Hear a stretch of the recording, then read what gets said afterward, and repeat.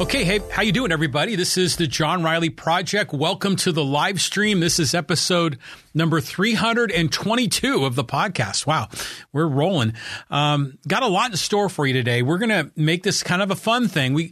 Last night I went to the Poway City Council meeting, and you're like, oh, wow, what's he going to talk about now? But there's actually a lot of really interesting things that happened at that meeting that aren't necessarily Poway specific, because a lot of these issues are major issues in cities throughout the county.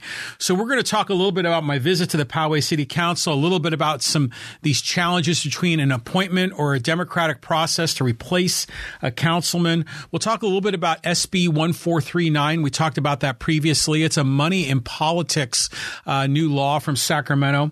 We're going to talk a little bit about the farm and Lifetime. We got some new developments on that particular project. The local news media was at the meeting because Poway was putting forward a proposal to ban encampments for the homeless. We're going to take a look at that story. We'll break it all down. I'm going to tell you a little story. I went down to North Park and went to an Archie Boxing Foundation for Youth. And it was a really cool event. I want to tell you all about that. We'll talk a little bit about the crazy roads in Rancho Bernardo, what's going on in the Westwood community. Apparently, they're finally getting a little bit relief. And then Steve Garvey is running for California senator, or at least he's considering it. We'll chat about that particular quest of the Garv, and a little bit about, our good friend Ed Franklin. I talked to him this morning, and we're getting ready to plan another podcast for the two of us. So we'll chat about that. Of course, we welcome all your thoughts and comments in the Poway, in the San Diego Community Forum. If you have any questions, comments, hot takes, you want to comment during this live stream, you can just type them in the live chat on Facebook or YouTube. I'll get you involved. And of course, at the conclusion of all the highlights and headlines we go through in the community forum, I also take a break and we kind of break down some of the social media comments to some of my videos and other things that I'm putting out on social media. So that's kind of our game plan for today. So how you doing, everybody? Thanks again for joining us. Let's get started here a little bit about last night. I was at the Poway City Hall. It's kind of like a night at the museum, but for me, it was an evening at the Poway City Hall. And I haven't been to a city hall meeting or a city council meeting in quite a while. But I really wanted to go to this because, I kind of made a big point that this meeting was important, this June 6th meeting, mostly because they were going to be deciding on the process on how to replace resigning Poway Councilman Barry Leonard. And so I wanted to go to that. And we're going to talk about that particular topic, about the replacement versus the appointment or the vote, in just a minute. But I just generally speaking, it was kind of cool to go to a city council meeting because I haven't been to one in a while. And it's nice to see, some friends, people I got the chance to see Pete Neild. He was there. And Yuri Bolin was there, who's been a frequent guest also on this podcast.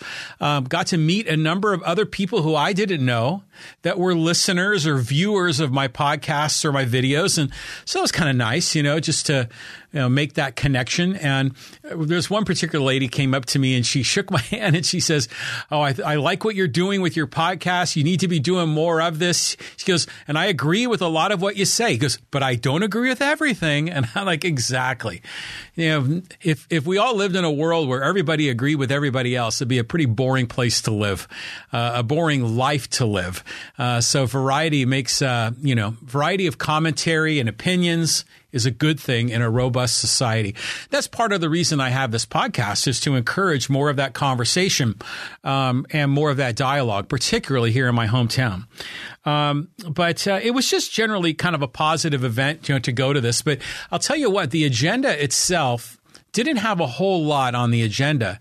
And the meeting was just dominated by public comment, whether they were speaking in the public comment in the initial phase of the city council meeting or the public comment around specific agenda items. And for the most part, everybody was just kind of angry at city council.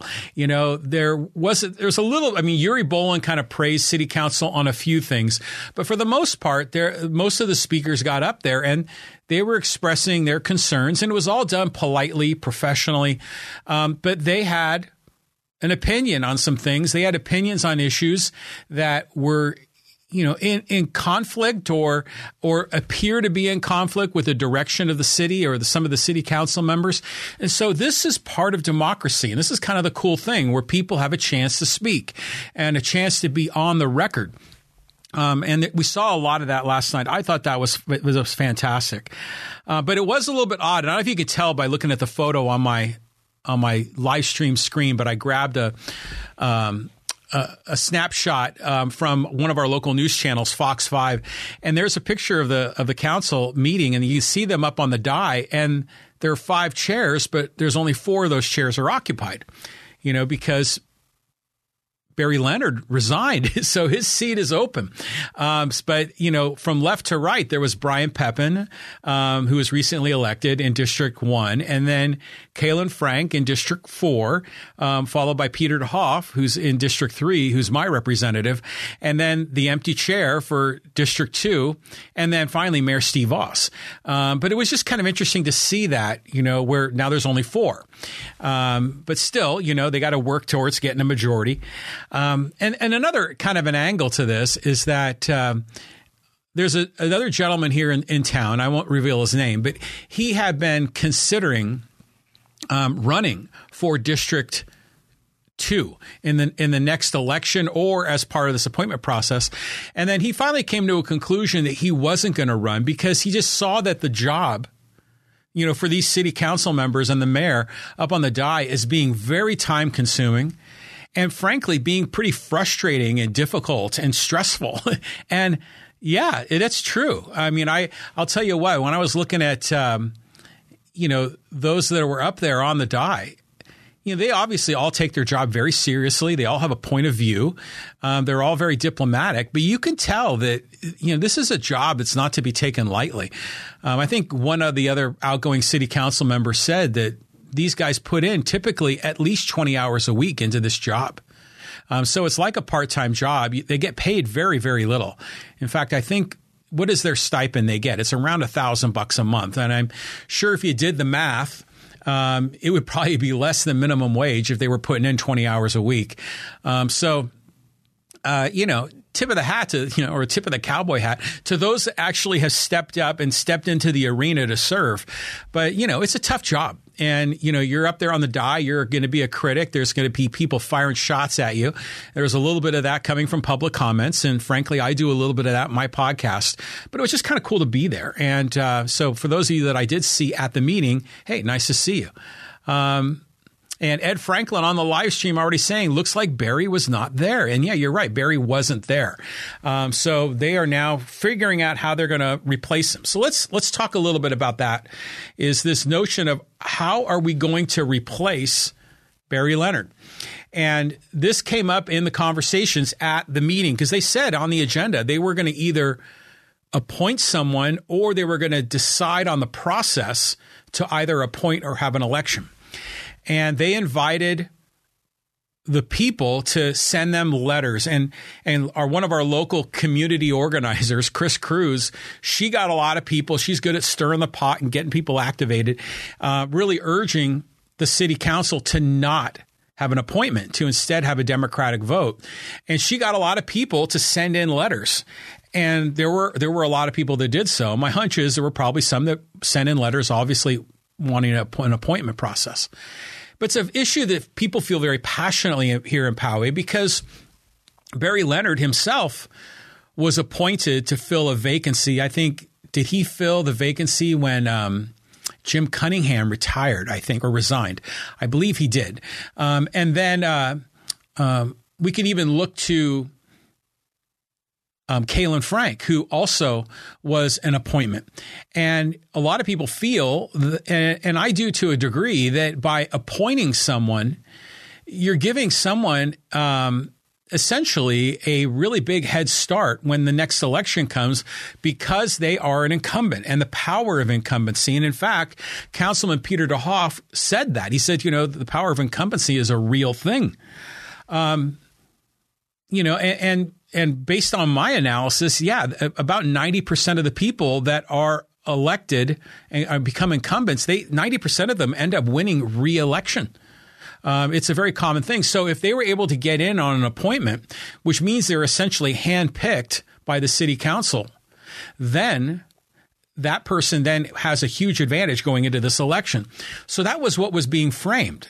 Should they appoint a person? Should they have an election? Some people were referencing what's going on in the County Board of Supervisors, where we have Nathan Fletcher, who resigned, in disgrace, and they decided to have an election. And so people were saying we should follow their example. But Mayor Voss, he said, yeah, we should follow the County Board of Supervisors example. He said, much to his chagrin, because he typically doesn't agree with them. But he used an example of how they replaced the sheriff. And what they did is they didn't necessarily go straight to an election. So the direction that the city council is taking is this proposal by Mayor Steve Voss is this hybrid idea that they would appoint someone in the short term.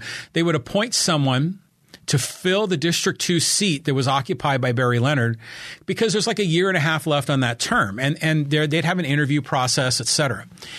But they would do it with the provision that they would take a pledge. Each of these potential appointees would take a pledge that they would not run in the November 2024 election. And this is an interesting proposal because it's I don't know. It's something I didn't expect that they were going to come up with, number one, because I figured it was either or. I never really thought of this as a hybrid idea. But in many ways, when it was first proposed, my initial thought was, okay, that seems like a reasonable compromise between the two. But the more I thought about it, the more I thought that, this is almost a decision that's not based on principles.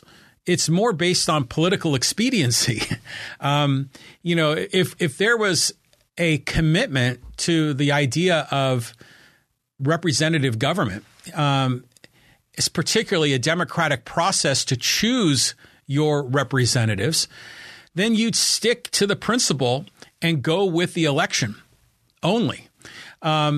But one of the concerns about doing the election, of course, one of them always is the cost. Oh, my God, it's going to cost $200,000, $300,000, maybe more.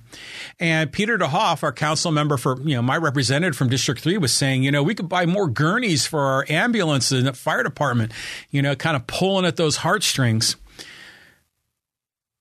But the other objection to having an election is that our Poway city attorney, Alan, I'm going to make sure I say his name correctly, Fenstermacher, said that they wouldn't be able to have an election until March of 2024. And I thought, wow, that just seems like a really long process. I mean, that's 9 months away. Because if you look at the Nathan Fletcher situation, he resigned somewhere around the end of March, early April. That's when he officially resigned. And, that's when he officially said he was stepping down. Pardon me. He resigned on May 15th. But he was stepping down at around the end of March, early April. He said he was planning to step down. And while he was in rehab in April, the County Board of Supervisors decided, okay, we're going to do an election. And the election is going to be in August. So they made a decision like in April to have an election in August. That's like a 5-month window. So why can't Poway do that? Why can't Poway, let's just say you pick 5 months. That gets us right to the November election. Why can't we have an election in November like we commonly do? Is it because it's an odd year and not part of the presidential process? My hunch is there's still going to be elections because there's always things to vote on at the local level, at the county level, and the state level. But even short of that, they could still set up their own election just for this one ballot measure. But the powers that be don't really want to do that. Now, the vote went down 3-1. So Mayor Voss and Councilmember Peter DeHoff and Brian Pepin all agreed to this hybrid model. Let's go through the appointment process, try to get someone in here short term that they pledge that they won't run in November of 2024. And then in November of 2024, we'll have the legit democratic process and it'll be a different person. And then we can move forward cleanly. But Kaylin Frank said no. Kaylin Frank voted for a democratic process immediately. And I give her credit for that, particularly coming from her perspective. I mean, on one level, she's District 4, and the District 4 folks, which is considered South Poway, have been more or less pretty vocal, particularly for the longest time because they didn't have representation before we went to district elections. So she voted for the democratic process. And I think also because she herself was appointed, she understands how there's some friction, even still to this day, with her existence on the city council because of the process of how she got in the first place, that I think she understands that the right thing to do, especially for the voters and for the democratic process, is to have an election. And good for her on that. I tip my hat to Kaylin on taking that approach. Now, of course, if I were in charge, I mean, I'm just a guy with a podcast, but if I were in charge, I would definitely pursue the democratic process. Not only because to me, that's pretty fundamental. Probably the most fundamental thing that local government does is have local representation that is elected through a democratic process. I mean, that's kind of the most fundamental thing that a city government does is they have representation of the people. And then typically their actions, their agenda are primarily public safety, which is police and fire, and infrastructure and parks and a few other ancillary things. But it all is built on that foundation of a democratic representation. And, generally speaking, I'm not a huge proponent of democracy in the most broad perspective. But when it comes to choosing the elected leaders of your city, definitely it should be a democratic process. Some people believe we need to have a democracy for everything. I mean, we need to have lots of votes for a lot of different things. Votes by the people, a lot more action by city council. Democracy can be dangerous because democracy is essentially mob rule. Democracy is, two wolves and a sheep deciding on what's for dinner. Democracy can override individual rights, our rights of life, liberty, and the pursuit of happiness. But I think if you look at it simply within the context of how representatives are positioned onto a city council or onto become president of the United States, it has to be a democratic process. But once they're in there, I think they should be tightly limited on the action they can take. So it was a very interesting angle. There was also a speaker from the San Diego Democratic Club, and full disclosure, I am not a Democrat. I am not a Republican. I'm politically independent. But the Poway Democratic Club came up, and they were, as you would expect, speaking for an election process to replace Barry Leonard. But they brought up in a different angle, which I thought was interesting, is they talked about the changing demographics in Poway. Because, well, first of all, Amita Saravala, who's the president of the Democratic Club, actually, we did a podcast in November, right before the election, about how Poway has changed so much. And how Poway, which traditionally was overwhelmingly a Republican city, that Republican lead, red versus blue, that gap between those two has significantly narrowed as more people are abandoning the Republican Party and becoming independent or becoming Democrats. I think a lot of that is because of the Trump presidency and a lot of the recent news over the past, let's just say, 8 years. And so her angle was, well, historically, we've often had a lot of Republicans that are on the city council, and that's true. I mean, my understanding is that all 4 of the members on the city council are either Republican or they're independent that lean in that direction. They're certainly not leftists. They're certainly not progressives. And the VP of the Democratic Club, she said, well, because of the changing demographics in Poway, I mean, we need to give our voters a chance because so much has changed in the last, essentially 2.5 years, because that Barry Leonard was elected in November of 2020. And I thought that was a valid point because of the shift. So who's going to be picked? This is likely to pass. I mean, I think they just did the first reading, and then it's going to be officially announced at the next meeting. I believe that's the procedure. But it is an interesting angle. Who's going to be selected, especially if they are taking a pledge not to run again in November of 2024? And oh, by the way, is that legal? Is it legal to have them, essentially give up their right to run again? Is that legal in the first place? And number two, can you hold someone accountable to that? Because someone could change their mind, just like former District 2 Council member Dave Grush ran on this policy of term limits, a maximum of 2 terms or 8 years. And then he himself, Dave Grush, ran for a 3rd term and essentially served for 12 years. He changed his mind. So is that a possibility as well? Could these pledges actually, essentially be ignored down the road? Yuri Bull on the live stream says, no, when Mayor Voss was elected as mayor. Again, Yuri, I'm not sure what you're responding to there. I know I commented for a bit, so I'm not sure what that was linked to in my discussion.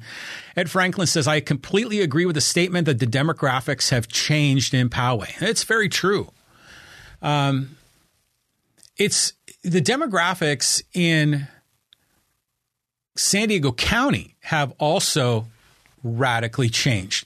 I mean, originally we used to think of Orange County as Reagan country, a very red county, and San Diego was sort of like Orange County light. We were very Republican historically, but over time, San Diego County has become more Democrat. Now I think 4 of our 5 elected Congress representatives are Democrats. I believe everybody on the San Diego City Council is a Democrat. And I believe when Amita Saravala was here, he said that there are only 3 Republican mayors in the county. And he has cited Steve Voss in Poway. He has cited, his name is escaping me, the mayor that's in Coronado. I think he said the mayor in Lakeside might have been a Republican. And I know Dane White, who is the mayor of Escondido, is a Republican. But for the most part, all the other cities are Democratic mayors. But even Poway has changed because I think how should I say, the whole Trump movement has alienated certain Republicans to leave their party. I think as the culture overall in San Diego and California has become more progressive, that has pushed some people into becoming Democrats or at least abandoning the Republican Party. I think there's probably still are a lot of Republicans here in Poway that are struggling with the notion of the repeal of Roe versus Wade. And while abortion rights are still protected in California, I think a lot of them believed that women still deserve the right to choose, and they were still Republicans. I think there was a good number of those, and also those that believe in gay rights and that sort of thing, but maybe came from a Republican position. I think some of them might be feeling like they're being pushed out of the party because of the aggressive social agenda that the Republicans are pursuing. Because what happened to the so-called Chamber of Commerce Republicans, the typical sort of free market fiscal conservative Republicans, there's really almost no place for them in that party. Some are still there just out of default because they don't want to be Democrats and they haven't taken the step to go independent. But because the battle in society is now so much over cultural issues and social issues, that's pushed people away from the Republican Party. And I think that's why Poway has become much less Republican. It's still a Republican majority or plurality. I should say a plurality in Poway. But that gap is really narrowed a lot. Ed Franklin on the live stream says, I think Democrats yell louder.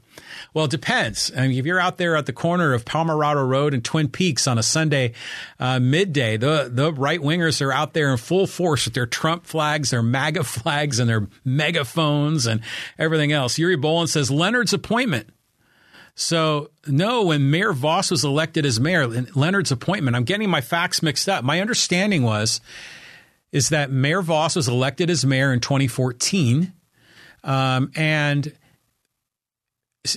Barry Leonard was placed in as a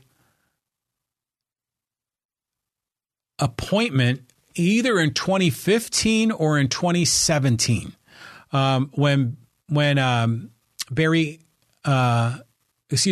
when Jim Cunningham resigned.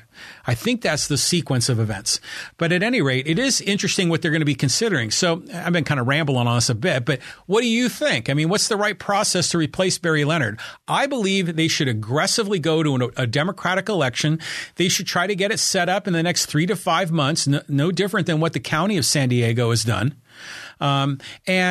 And yeah, it does come of an expense, maybe $200,000, $300,000, but their annual budget's over $100 million a year. So we're really talking about fractions of 1% of the budget. And what could be more important than this?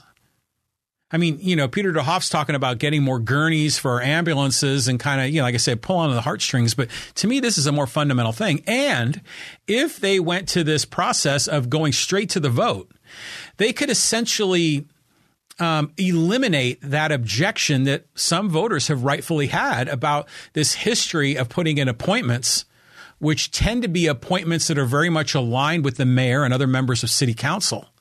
And I think this would create an appearance of, kind of keeping the process at arm's length, where the process isn't really trying to be manipulated. I think that could be helpful for a lot of the other council members, especially the mayor, is to essentially just sort of knock that one out of the park, because and I know that whomever is elected in District 2 is likely going to be someone aligned with Mayor Voss.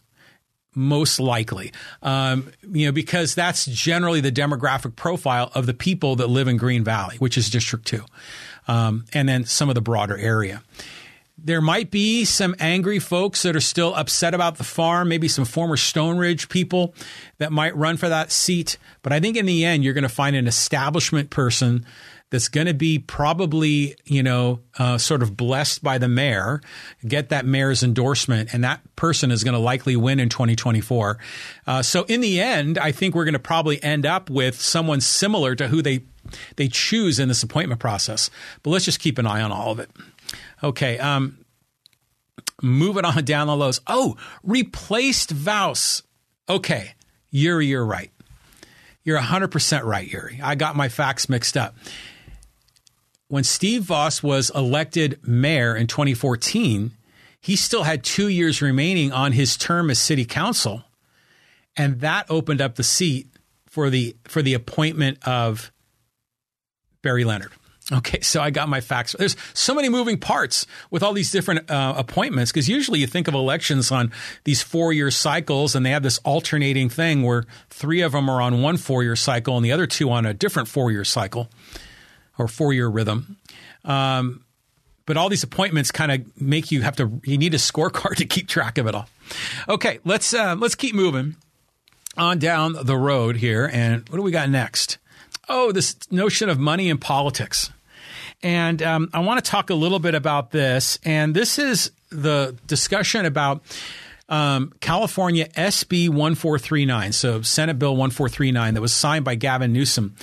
And the deal is that a politician serving in office cannot vote on legislation if they've received a donation to their campaign of $250 or more.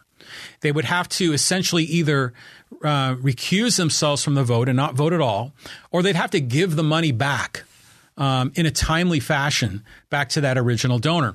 And this is essentially a rule that's being put in place to try to remove the corrupting influence of money in politics, which a lot of people get upset. And so Pete Neal, one of our most frequent guests on the John Riley Project, he was there with me at the meeting. He went up there and spoke about it because he expressed a lot of concern because there was so much money in the Poway elections in 2022. And oh my God, I can't wait for 2024. It's probably going to be more.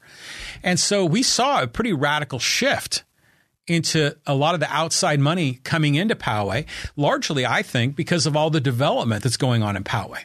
A lot of these builders and other people in the contracting trade trying to influence our local city council to be friendly to developers so these guys can get their projects approved. And so there was a lot of money that either went directly to these candidates.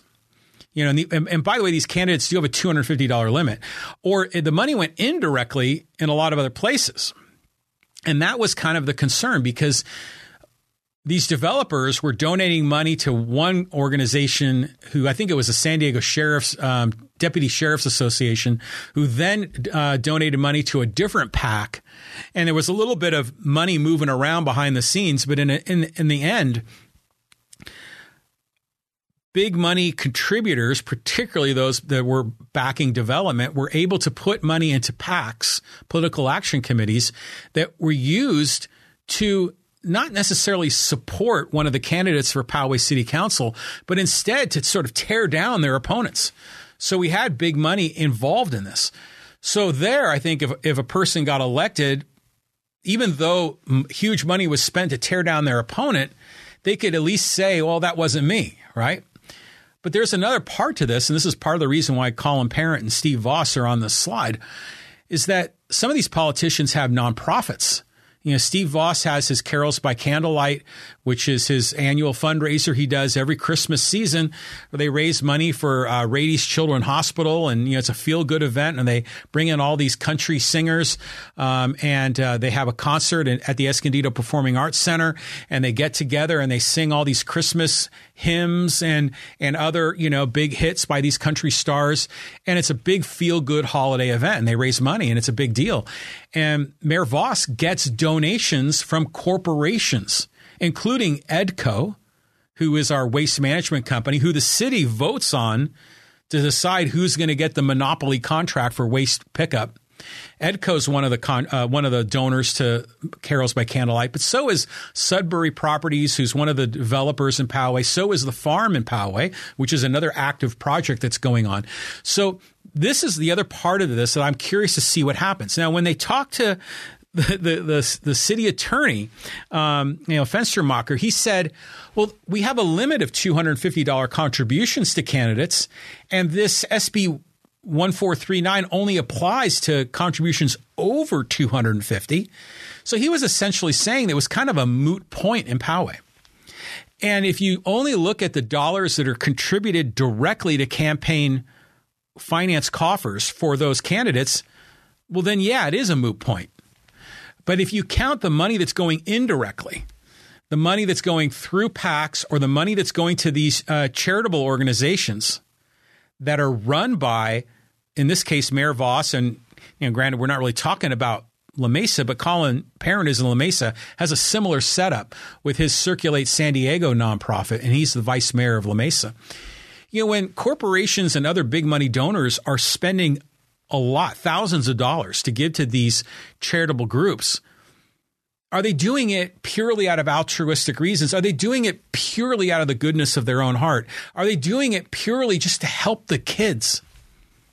Well, you could say they are to a degree, but at the same time, they're backing a nonprofit that is part of the brand of that individual politician.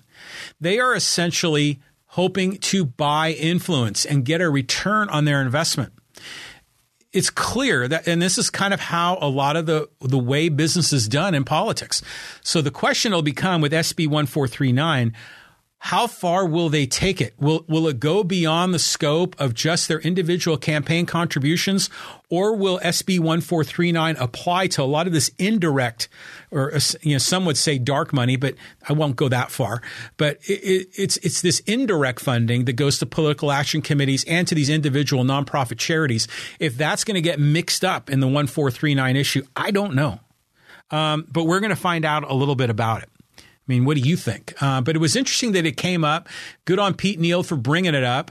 There was even one other person came before the city council and was accusing certain council members of donating money to help other council members, and somehow that was a violation. And the attorney came forward and said, well, it's only this only applies for in cases where a third party has essentially a project that needs to be voted on that has financial implications. So, this notion of candidates donating to other candidates to help them was sort of wasn't really applicable, which kind of makes sense. But interesting, a lot of these things coming up, you're just kind of hanging out at a city council meeting. And if you're kind of a political wonk, a political nerd like me, you kind of enjoy it. It's kind of like going out to the movies for the night. Let's keep moving on the live stream. Got a couple more things we're going to cover. Before we do, though, I just want to let you know, if you want to get more information about what I'm doing, my website is johnrileyproject.com. I've got all my episodes up there. I've got blog posts. I've got links to my video clips. I've got all the links to my social media platforms. And I encourage you to reach out and continue the conversation on social media. So you go to my website, johnrileyproject.com, or you can just go to connectwithjohnny.com. That'll take you to a page that has all the links to the social media, including all the links to where you can get this podcast on all the audio only platforms and on YouTube. And of course, I encourage you to like, follow, share, and subscribe all the content that we're putting out there. That'd be really helpful in kind of boosting this podcast. Okay, let's move on down the road and let's talk a little bit about Lifetime Fitness in Poway, because this also came up at the Poway City Council meeting last night. And it was interesting. There was kind of like a number of different sort of angles to this, and some of the presentation was coy. But right out of the gate, there were people in public comments that were saying, you can't put this new Lifetime Fitness facility in. It's going to be 30,000 square feet instead of the 3,000 square feet that was approved by voters in Measure P, the specific plan. This is a deviation, and just really insisting that this would be a big problem. Not only because the people in that community didn't want this big 2-story monstrosity in their backyard, but at the same time they felt it was essentially dismissing the whole idea of a democratic process. But Mayor Steve Voss got up and he kind of laid down some pretty interesting thoughts. And he basically said, he goes, look, there's a lot of misinformation that's swirling around on social media about the farm and about Lifetime Fitness. And the first thing I thought, I go, well, maybe am I one of those guys? Am I one of the ones that's spreading misinformation? I don't know, maybe, but I think I'm being pretty accurate on how this is all going down. So Mayor Voss kind of made the point. He's just like, right now, we can't do anything. We can't rule on this one way or the other.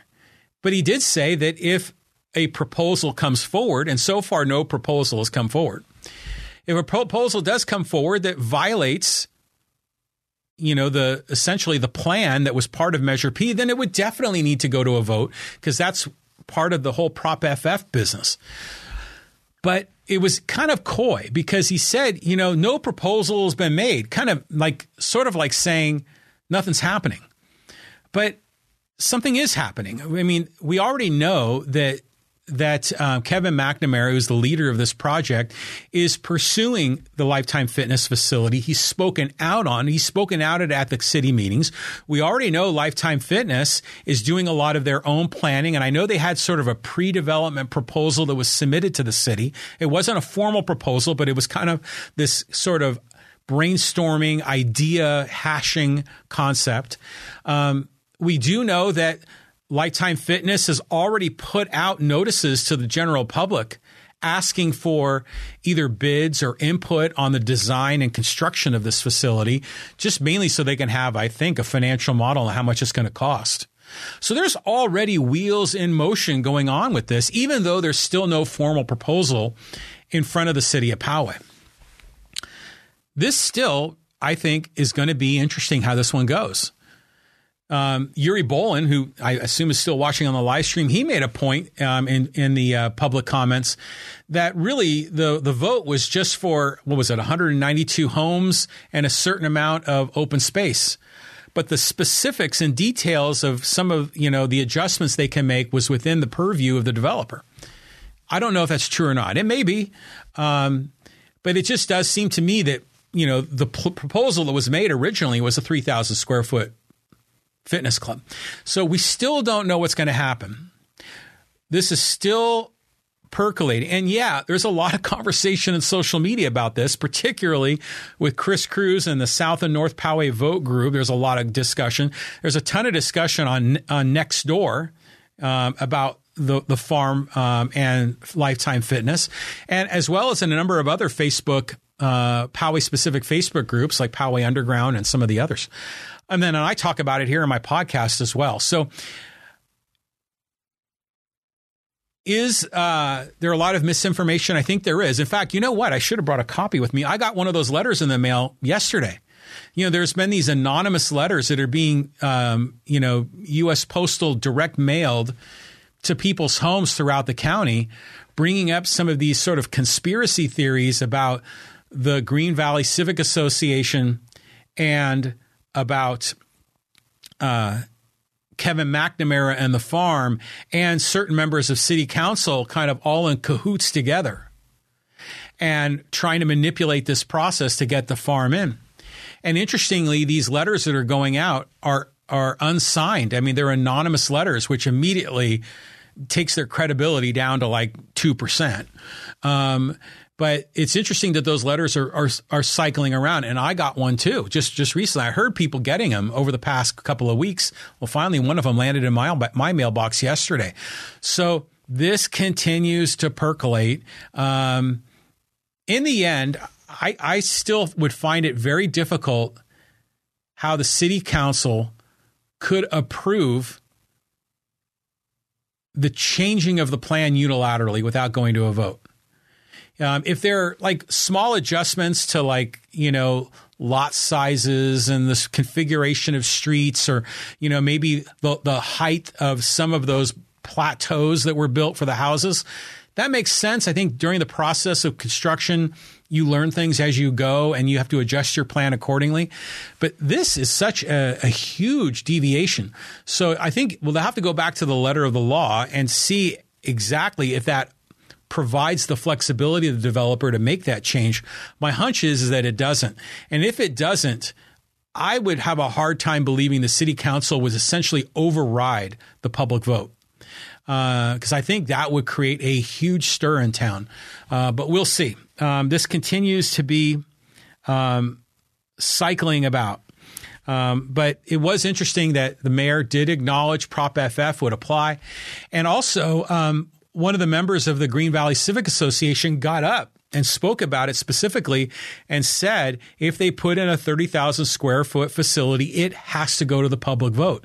So in this case, I think maybe the GVCA is standing up and stating their position on the issue in light of the fact that there has been this anonymous letter and these conspiracy theories have been floating about. I mean, what do you think? But that's going on in our hometown of Poway. Crazy stuff here, I'm telling you. Okay, let's move on. Now, by the way, we're going to talk a little bit about homelessness. This isn't going to be exclusively a Poway podcast, but there's a little bit more Poway stuff than normal just because I went to the meeting last night and it gave me a number of things to talk about. But we will talk about former San Diego Padre, LA Dodger Steve Garvey, and potentially him running for California senator as a Republican. We're going to talk a little bit about San Diego roads and Rancho Bernardo, and specifically in Westwood. I'm going to talk a little bit about Archie Moore and this boxing event that I went to as a fundraiser for troubled youth. It was a really neat event. We'll talk a bit about that. And we'll also talk a little bit about Ed Franklin and our podcast that we're scheduling for next Tuesday night. Okay, let's talk now about this homeless encampment ban. And this was a big story in the local news. In fact, there were 3 or 4 news cameras at the city council meeting that were there for this specific agenda item. And you got these camera guys that were there, and there's like 1 or 2 reporters. And the minute that this particular agenda item, by the way, was over with, all the camera guys, they brought their stuff and they were out of there. They were probably wishing it would have been the first item on the agenda.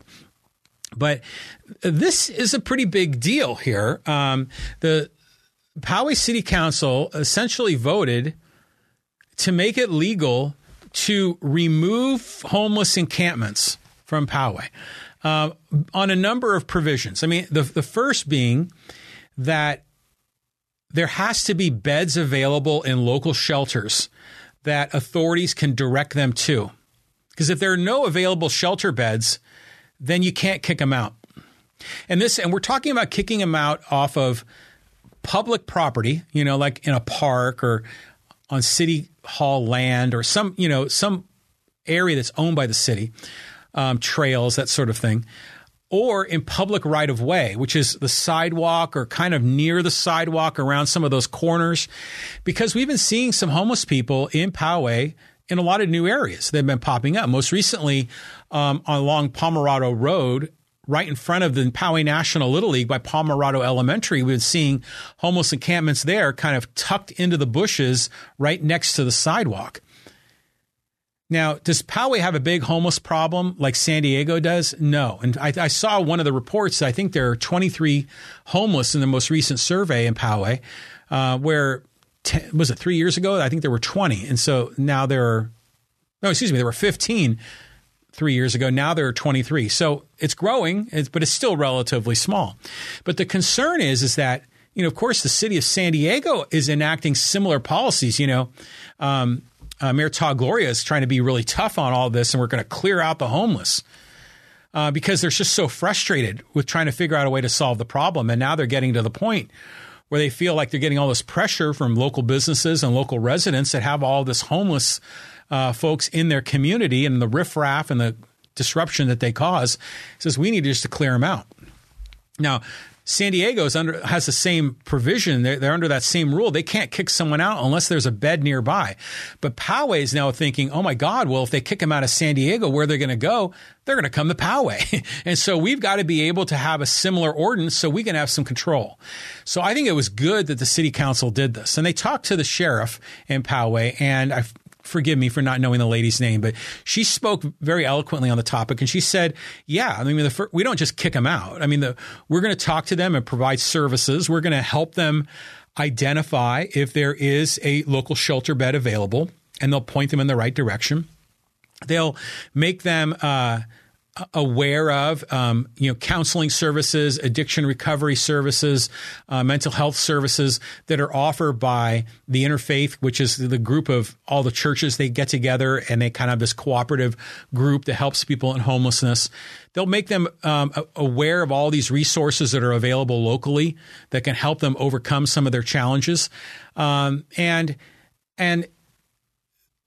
only if they refuse to go to that empty available bed at a shelter would they ever essentially kick them out.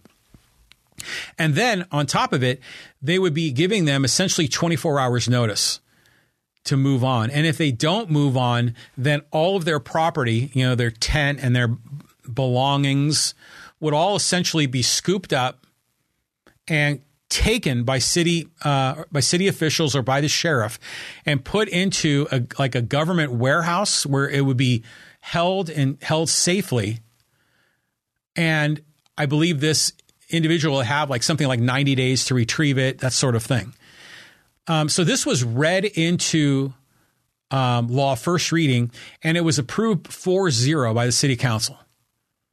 Mayor Steve Voss, Brian Pepin, Peter DeHoff, and Kalen Frank all voted for this.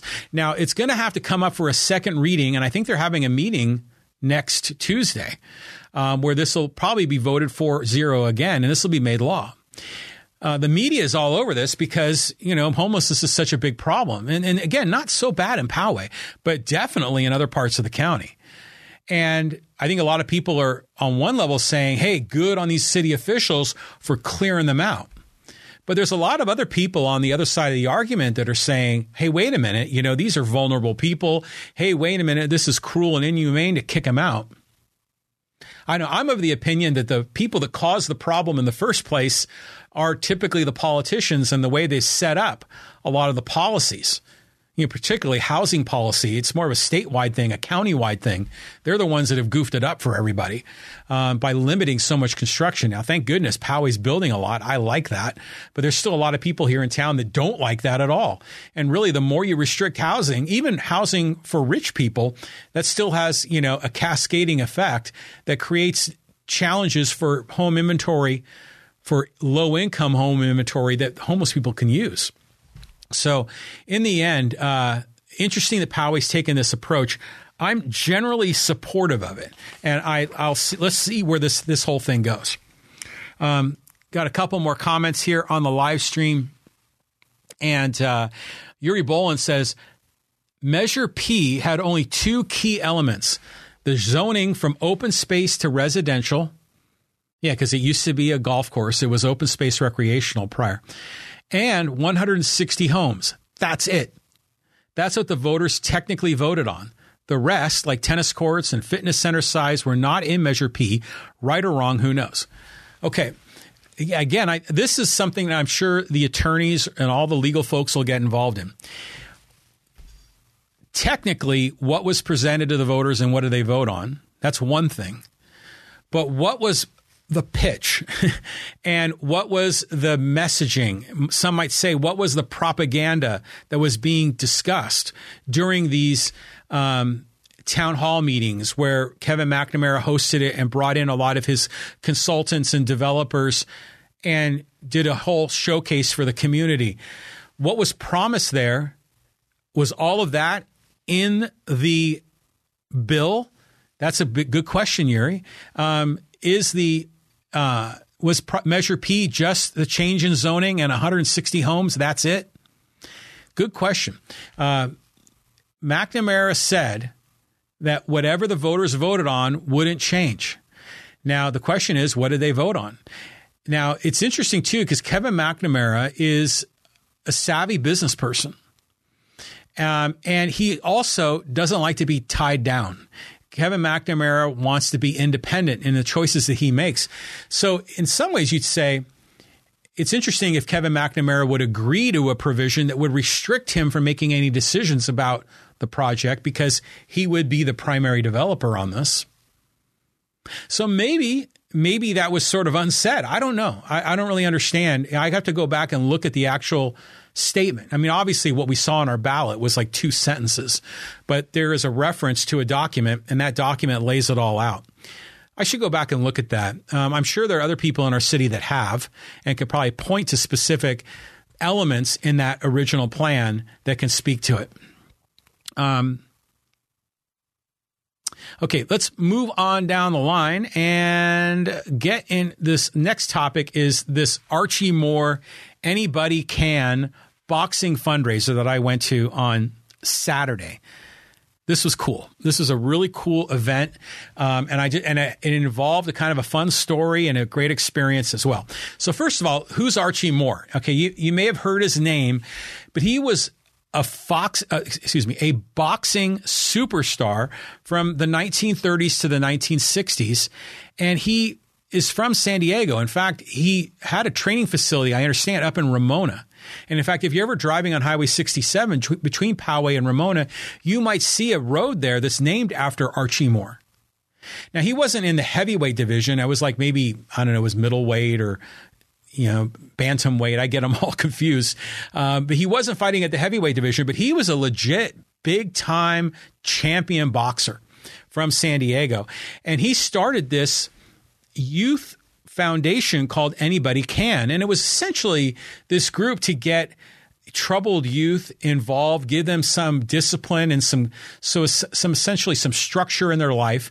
And he provided boxing as a mechanism to help these kids, to help them channel maybe some of their aggression in a positive way, to give them something to do, to give them something to build their self-esteem, and to provide fundraising opportunities to help these kids that may have come from troubled backgrounds, may have come from low-income families, may just simply needed mentorship, needed direction, and needed some resources to kind of really get their life on track. So good on Archie Moore. And so this Anybody Can, ABC, you see some of the guys in the photo with the shirts. This has been going on for decades. And now the charity is being run by Archie Moore's son, who was at the event.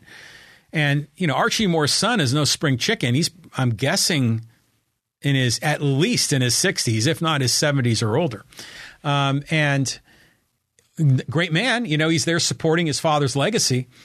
But it's just neat to see this sort of thing. Now, I have a buddy of mine. His name's Jerry Donadio, and Jerry, good guy. In fact, Jerry was the guy that introduced me to Lee Hacksaw Hamilton. And, I do the whole sports podcast with him, with Hacksaw on Mondays and Thursdays. Jerry is a longtime guy in the San Diego media advertising sales market. Great guy. In fact, now he lives in Rancho Bernardo, not too far from me.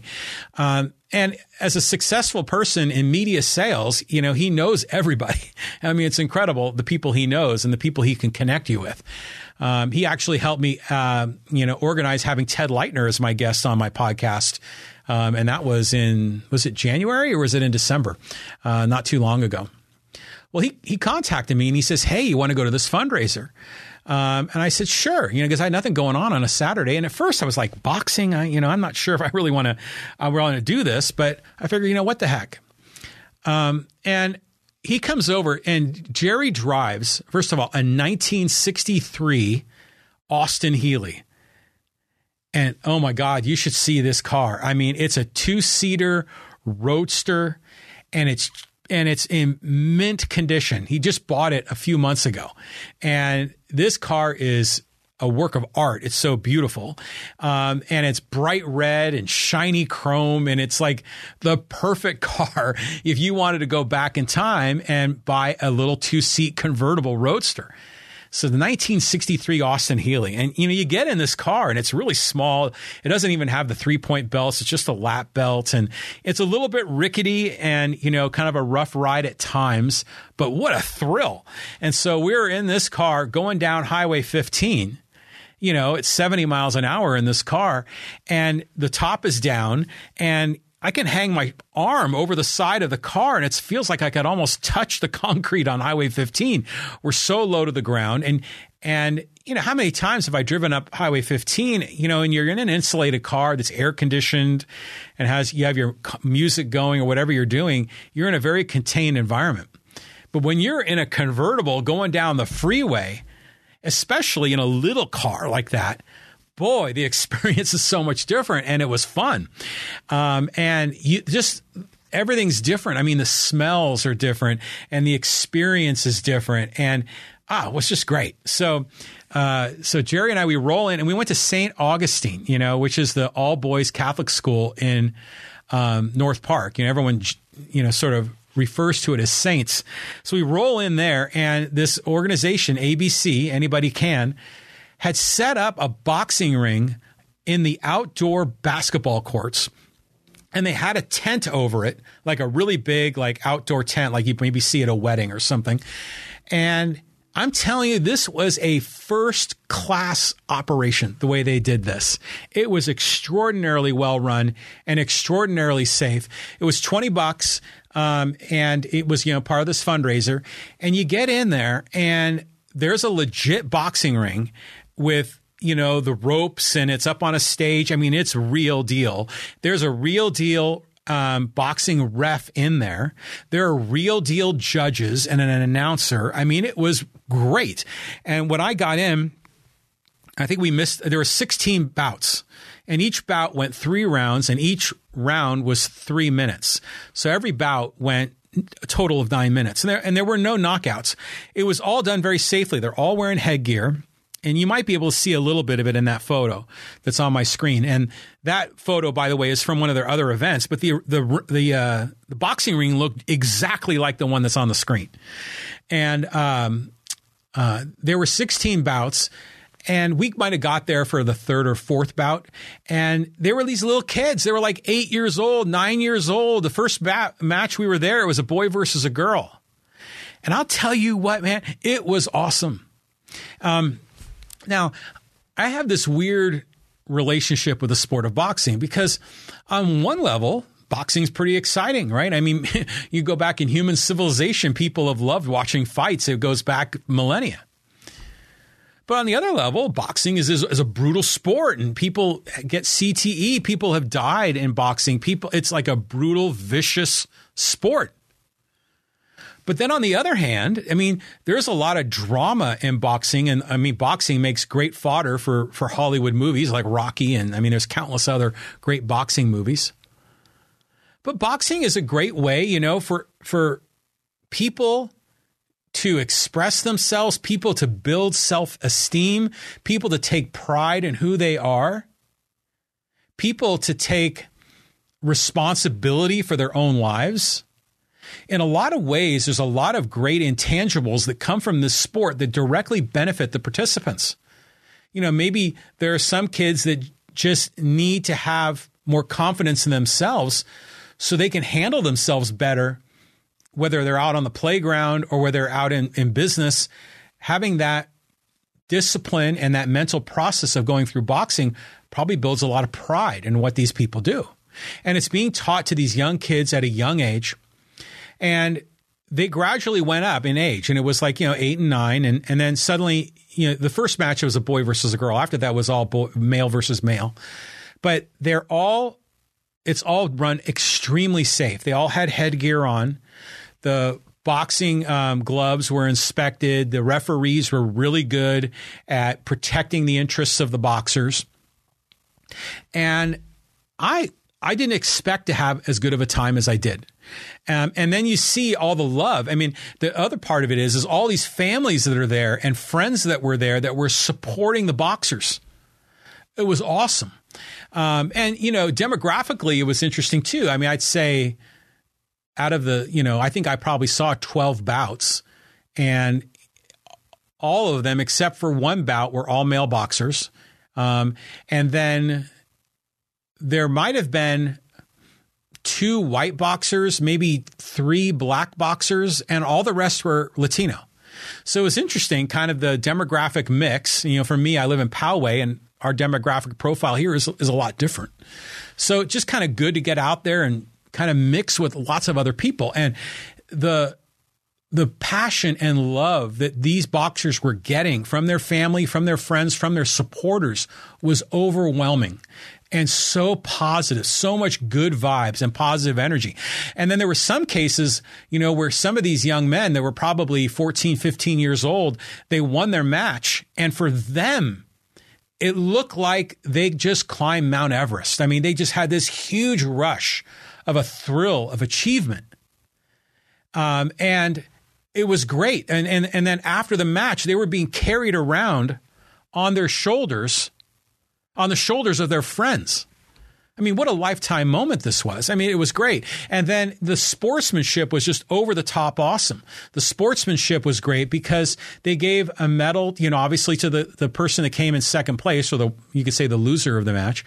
But the loser of the match, every one of them was a great boxer that did a great job, that fought and did it safely and did it professionally and did it with respect. And I got to just give a huge props to everything that I witnessed at this event. It was incredible. It was so good. And then I got to meet John Jednak. And you're thinking, well, who's he? Well, that's a name that I had heard before. He was another one of these guys in Mighty 690 who Jerry Donadio, of course, he knows everybody in media. And so he introduced me to him. And John Jednak was the news update guy back when I used to listen to Mighty 690 in the 80s and 90s. And so he knows Hacksaw. And so we're kind of just trading some stories with Hacksaw. And that was really cool because he was saying how, back in the 70s, John Jednak was working for a radio station in northwestern Michigan. And he was able to hear Hacksaw on the radio back when he broadcast in Cleveland. And the signal at night would not only skip off the clouds, but it would skip off of Lake Michigan, Lake Erie, and then Lake Michigan. And then he'd eventually, it would just skip over Lake Erie and work its way over to the upper part of Michigan. And he would hear Hacksaw at night. So all these different connections, it was just a really neat event. So, and then Jerry and I got back in the 1963 Austin Healey and drove back to Poway Rancho Bernardo. And again, the ride itself was a thrill on its own, but the event was great too. So big tip of the cap to those folks with that organization. Anybody can, and Archie Moore and his son that are continuing the tradition. Ed Franklin on the live stream says, I'm pretty sure you could see his house from the 94 when we were kids. His pool was shaped like a boxing glove. Okay, so Archie Moore lived off the 94. Okay, so where would that be? Maybe in southeast San Diego, maybe Lemon Grove, Spring Valley, somewhere in that neck of the woods. But I know he had a presence in Ramona, and I don't know if that was after he retired or when he was an active boxer. I'm not sure. Here in the conversation amongst our live streamers, Maria Elena Sulan Hernandez says, I will be there next time, Yuri. So I guess we're talking about the next city council meeting. I think Poway's next city council meeting is going to be on the 13th, and they canceled their meeting on the 20th. Ed Franklin says, I might be wrong about the boxing glove. And he says, Ed goes on to say, I remember seeing the pool, could be wrong. Yeah, I don't know. I'm not sure of the details of that, but it's neat to have like a boxing legend that's linked to San Diego. And it's great to see that his legacy is continuing. So good on those guys. All right, let's keep moving down the road here and talk about moving down the road. Let's talk about roads in the Westwood community of Rancho Bernardo. And you may have seen this news. This is interesting because they have now finally, can you believe this? They have finally started repairing the roads in Rancho Bernardo in the Westwood community. They needed $5 million to do this. And this is, keep in mind, this is for repairs from the Witch Creek fire. Remember, we had the Cedar fire. That was in 2003. The Witch Creek fire was in 2007. And that was the fire that came down from East County and it ripped through the San Dieguito Valley and went right through Lake Hodges and took out some of those homes on the north side of Rancho Bernardo along the trails, which is east of the freeway. And then also took out a number of homes, like I think over 100 homes in the Westwood community, which is just west of the freeway near Lake Hodges, right near that Rancho Bernardo Community Park with all those softball fields and soccer fields. So, wow, they're finally fixing these roads 16 years later. From 2007 Witch Creek fire, it was $5 million they got to do this, and it was long awaited. So a $5.26 million project focused on Rancho Bernardo's Westwood neighborhood, where 185 of the 365 homes destroyed by the Witch Creek fire were located. So apparently when the fire ripped through there, the tremendous heat scorched the road and melted the pavement, which immediately damaged the roads. But then they had to go about rebuilding all those homes, and all this heavy truck equipment came in, and that damaged the roads further. And now pretty much all the houses have been rebuilt, I think, except for one or two. And so now they're saying, okay, we can now repave this. But they also had trouble coming up with the money, and they needed $5 million. Well, you go back and look, how much is the budget for the city of San Diego? It's $5 billion with a B. So the cost of this is 0.1% of the budget. And how in the heck could this not be a priority? I mean, we talked about how the fundamental priorities of city government should be public safety, which is police and fire, and infrastructure, which is roads and, water, sewer, and then parks. I mean, that's the meat and potatoes. I mean, that should be 90+% where funding should go for city government. Roads should be at the top of the list. Roads are one of those things that people complain the most loudly about. In fact, the videos I do on my podcast, when I talk about the roads, I get a lot of comments on it because people feel very passionately about having good quality roads. And in Rancho Bernardo, the roads are a disaster. And here in the Westwood community, it sounds like they're finally getting repaired. So State Senator Tony Atkins came through with a $2.5 million grant funding designated wildfire repairs. But then Mayor Todd Gloria got up on his soapbox and he said, I blame the delay on San Diego not investing enough into road repair. Okay, yeah, he's right. But, you're the mayor of San Diego, so you need to be the one driving the bus on this. Todd Gloria went on to say, San Diego's road repair investments have historically been as patchy as our pavement and inadequate to keep our network of roughly 3,000 miles of streets in the condition that residents expect. My administration is moving to change that with consistent, focused investment in cost-effective road repairs. Well, his predecessor, Faulkner, why am I not remembering his first name?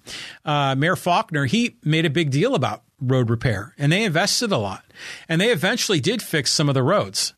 And I witnessed some of it. I mean, I think it was Rancho Carmel Road that kind of goes through Sabre Springs and winds its way around the main post office for San Diego County out there in Carmel Mountain. That was eventually repaved. all the way down to Poway Road. You know, that used to be a disaster of the road. And in fact, the road in front of Rancho Bernardo High School used to be terrible. That got fixed. And I'm sure in other parts of the county, there's been a lot of terrible roads that were fixed under Kevin Faulkner. That's his first name. Kevin Faulkner's regime. Now Todd Gloria is doubling down on it. Good. I mean, the mayor and the city council should make roads one of their top 3 priorities. And frankly, it should be one of their top 3 priorities, not necessarily because it serves the people, which really should be most important to them, but really it's in their own best interest to do it because it's the thing that people usually get the most vocally upset about. And if you could solve the road problems, I mean, you'd be like a hero. So you think, and we've talked about how Poway has kind of figured this out. The city of Poway has a really good system where they, roughly speaking, they repair 1/7 of the roads every 7 years. And so they have this sort of rotational rhythm going on. And in fact, they're not starting to fix the roads near where I live off of Stone Canyon Road. They're starting to patch up the holes. And eventually, I imagine they're going to slurry seal or repave some of the roads. And the Poway folks, the Poway politicians have essentially eliminated this as something that people complain about. Oh, well, sure, there are going to be some complainers, but generally speaking, they've eliminated. Now people complain about a whole other list of issues. It's typically not the roads. San Diego politicians would be smart. It'd be in their own best interest to do this. So they're finally addressing this problem in Rancho Bernardo in the Westwood community. But why in the heck aren't they repairing Carmel Mountain Road? Why aren't they repairing Ted Williams Parkway? I mean, there's just so much else that needs to be fixed in town. What do you think? What are some of the roads in San Diego County or in Rancho Bernardo or even here in Poway that you think have the most urgent need for road repair? Let me know, and I'll include you in the live stream conversation. Okay, moving on down the list. Steve Garvey, the Garv, is talking about running for Senate in California. I like this story. Not necessarily because I'm a supporter of Steve Garvey. In fact, I'm not at all, both politically and athletically. But I just think it's interesting when the worlds of sports and politics intersect, because those are two things that I love talking about. And so here, Steve Garvey, and just to set the stage, some people might be saying, Steve who? Well, Steve Garvey is it's got to be a Hall of Famer, right? And played for the Dodgers in the 70s and was one of this longtime infield of the LA Dodgers. It was Steve Garvey at first base, Ron Say at second. It was, Davey Lopes at second, Ron Say at third, and Bill Russell at shortstop. And that was this foursome, this infield that was together for was it 8.5 years, which is incredible. And they went on to win the National League West, win the National League pennant. They had a great run with the Garv. And then I think in 83, he became a free agent and he signed with the San Diego Padres. And Padre fans were initially pretty excited about this because it felt like it gave our local baseball team this sort of credibility that one of these superstars would come play for San Diego. Of course, Ray Kroc was just willing to shell out the cash. There were still some locals that were bitter about it because he's a Dodger, and of course you remember Steve Garvey hit that home run in Game 4 of the 1984 National League Championship Series. I remember that day. I was in college and I was the social chairman for my fraternity, and I was organizing a party for our fraternity at this house in Mira Mesa. And, I'm like hustling, getting things organized for this event. And I remember being outdoors, setting up tables or something, and the whole neighborhood erupted in cheers, like people screaming out of their houses. And it was when the Garv hit that home run for the Padres to win Game 4 of the 1984 National League Championship Series against the Cubs. I mean, what a moment in San Diego history. In fact, Steve Garvey ended up getting his number 6 retired by the Padres. And much to the chagrin of a lot of Padre fans who still think of him as a Dodger. And I kind of agree with them. I don't know if it was right for them to retire the number, considering his background and everything that went on with that. But yeah, that was an event. And Ed Franklin on the live stream says, I was there in 1984. Yeah, you were at the game? That was a big game. But let's talk a little bit about what the Garv wants to do. The Garv is thinking about running to be a senator from the state of California to go serve in Washington, D.C. because, Dianne Feinstein, she is struggling with her health issues. And frankly, a lot of people think she should resign immediately because she's not physically capable. Some might even say not mentally capable of being a functioning senator. I mean, she was out for quite a while with shingles and other health complications.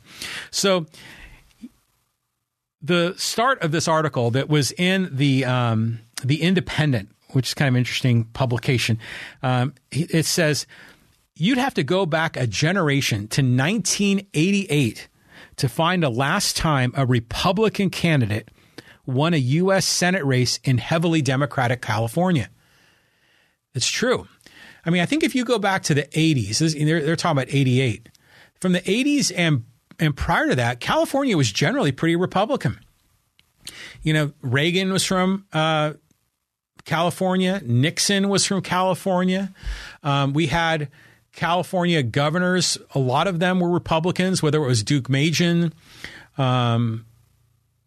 Who were some of the other ones? Pete Wilson, the former mayor of San Diego, another Republican. Of course, there was Jerry Brown, the elder, senior, and then there was, two versions of Jerry Brown Jr.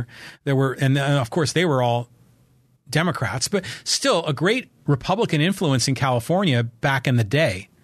But California has shifted and become more and more blue over time.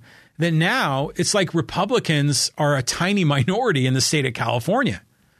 We've talked about how San Diego County has become overwhelmingly Republican. Even overwhelmingly Democrat. Pardon me. It's become overwhelmingly Democrat now. The whole city council of San Diego is all Democrat. 4 of the 5 serving members of the House of Representatives from San Diego County are Democrats. Even Poway, which has traditionally been a very Republican city, voted more for Biden than they did for Trump in 2020. Some of my listeners, including Mike Devine, are still convinced that was all a scam, that was voter fraud, that was funny business.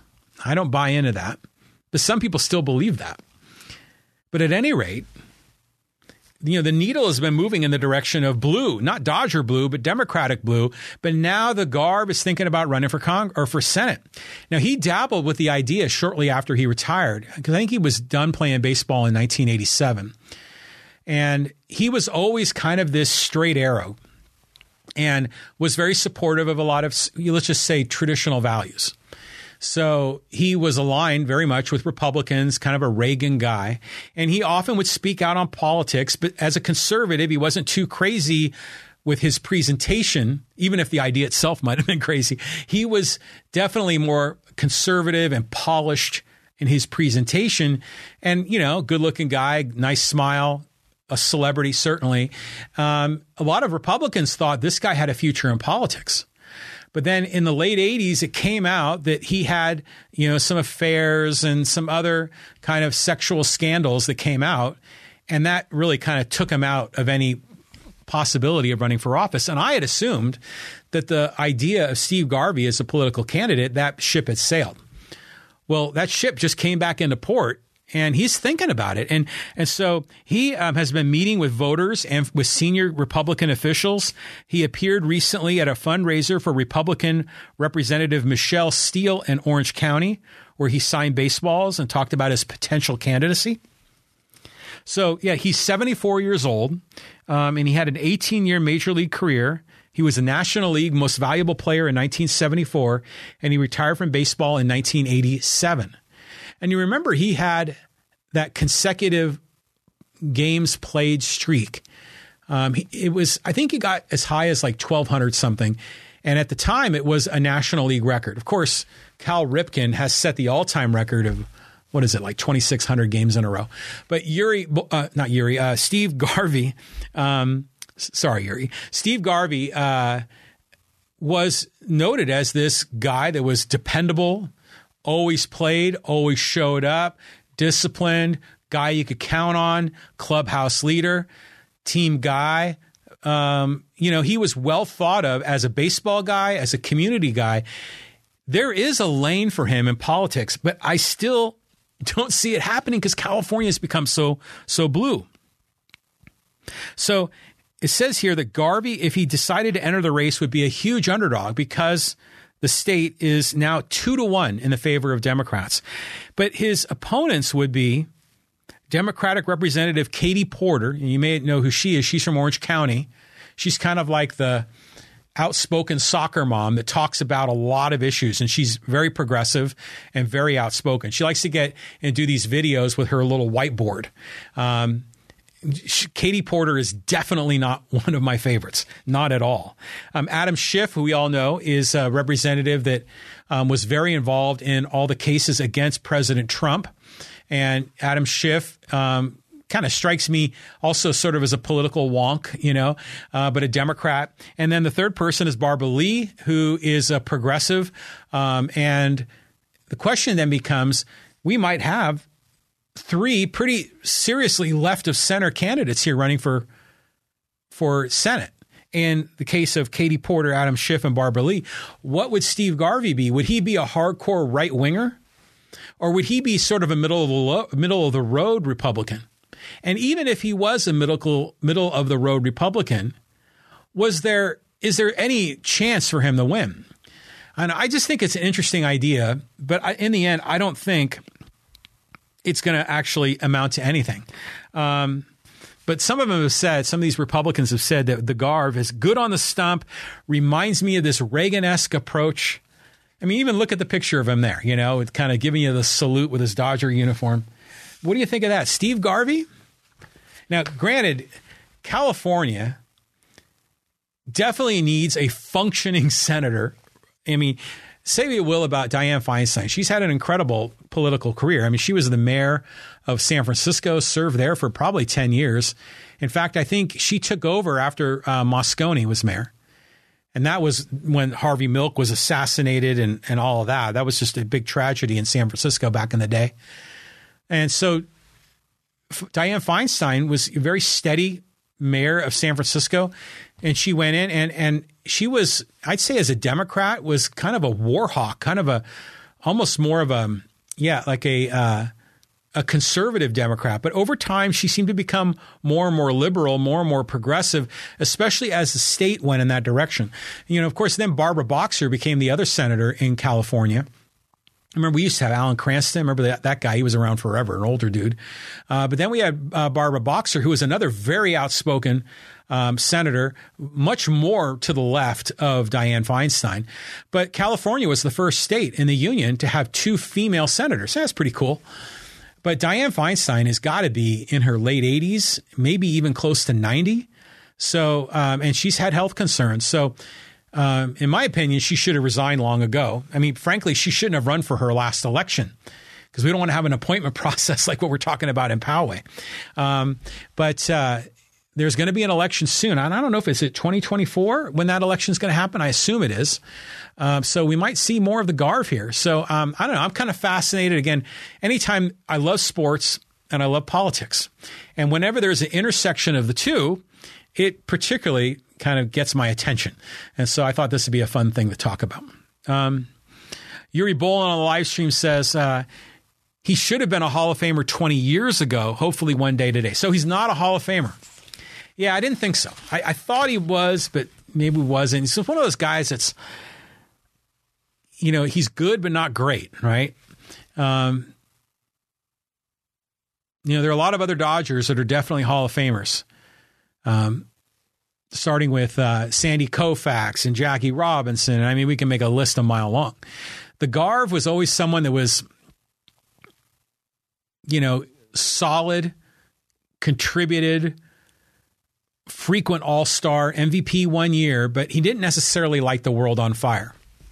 And then just as a crazy aside, a really good friend of ours was in my fraternity at UC San Diego, who recently passed away. I'm sorry to say he had a heart attack. my friend Brad Wendland, his nickname was the Garv because he kind of looked like Steve Garvey, and he was the president of our fraternity. And this was around the time that there were rumors of Garvey going into politics. And so, even though I'm not a Dodger fan, whenever I hear people say the Garv, it kind of makes me think of the times when he played for the Padres. It makes me think of my friend Brad. But anyways, interesting times. Interesting times. Okay, let's move on. I want to get into the what do we have next? We have there's one last thing. I want to talk about Ed Franklin, who I assume is still on the live stream. Let's talk about our good buddy Ed. So Ed Franklin is another great podcaster here locally. I encourage you to check out his show. It's called the Ed Franklin No Limits Podcast. And boy, he talks a lot of great stuff about overcoming fears and being a better person. And he loves to talk about a lot of things that have happened in his life and how he's, becoming a better father and how he's better in business. And it's all very positive vibes. Lots of great self-improvement content that I think is just wonderful. And lots of great stories in the Ed Franklin No Limits podcast. So Ed and I have been frequent guests on each other's podcasts. And, our shows are different, but sometimes we intersect because Ed's a longtime Poway guy. So we've had some really good conversations. So Ed and I have agreed that we're going to do a live stream here on the John Riley Project podcast channel. And that'll be next Tuesday, June 13th at 7 p.m. And we haven't fully decided on everything we're going to talk about, but I know for sure we're going to do a podcast about podcasting. So if you've ever had interest in podcasting or want to know more about it, we're going to break a lot of it down. The equipment that you use, why we're doing it, the influences that you can potentially create, how it benefits the podcaster, how it benefits the audience, and some of the trials and tribulations we've had. We're probably going to cover a lot of that, but I'd imagine that we're going to get into a lot of other things. And whenever Ed's around, we always have really good conversations. So Ed on the live stream already chiming in, love seeing his face up on the screen. He said he just had his 18th grandchild yesterday. Well, congratulations, Ed. That's awesome. That's really, really awesome. So I'm really looking forward to having you here. Oh, his daughter had his 18th grandchild, not Ed himself. Well, nowadays, it doesn't. I mean, almost any gender can really give birth, I guess, right? But good on you, Ed. So Ed will be joining me, and so hopefully, if you have a chance, mark your calendar for that Tuesday, June 13th at 7 p.m. It'll be on the John Riley Project live stream. On Facebook and on YouTube. But, I may talk to Ed. Maybe we can live stream it on his platform. I don't know yet. We're going to figure that out. And hopefully I can provide a copy of it, and Ed can post it on his channel as well. Okay, let's move on. And I want to talk about the San Diego Community Forum. Got a lot of great comments from our social media listeners and viewers. And this one's from Nuts, Bolts, and Tools. Talking about this whole Bally Sports San Diego media shakeup with the Padres. And Nuts Bolts Tool says, Cox Cable is such a ripoff. I cut the cord a couple of years ago, and luckily I have T-Mobile, and you can get MLB for free. Yeah, the world is changing. Like I said, our Cox Cable bill at one point was like $300 a month. And it was, roughly speaking, about 200 of it was for television and 100 of it was for internet. And because, we signed up for the most expensive internet plan, particularly so I can do my live streaming and I have really high upload download speeds. But there was a time, of course, maybe you were one of them, where you had your phone, your internet, and your cable TV all with Cox. Eventually people left their landlines. But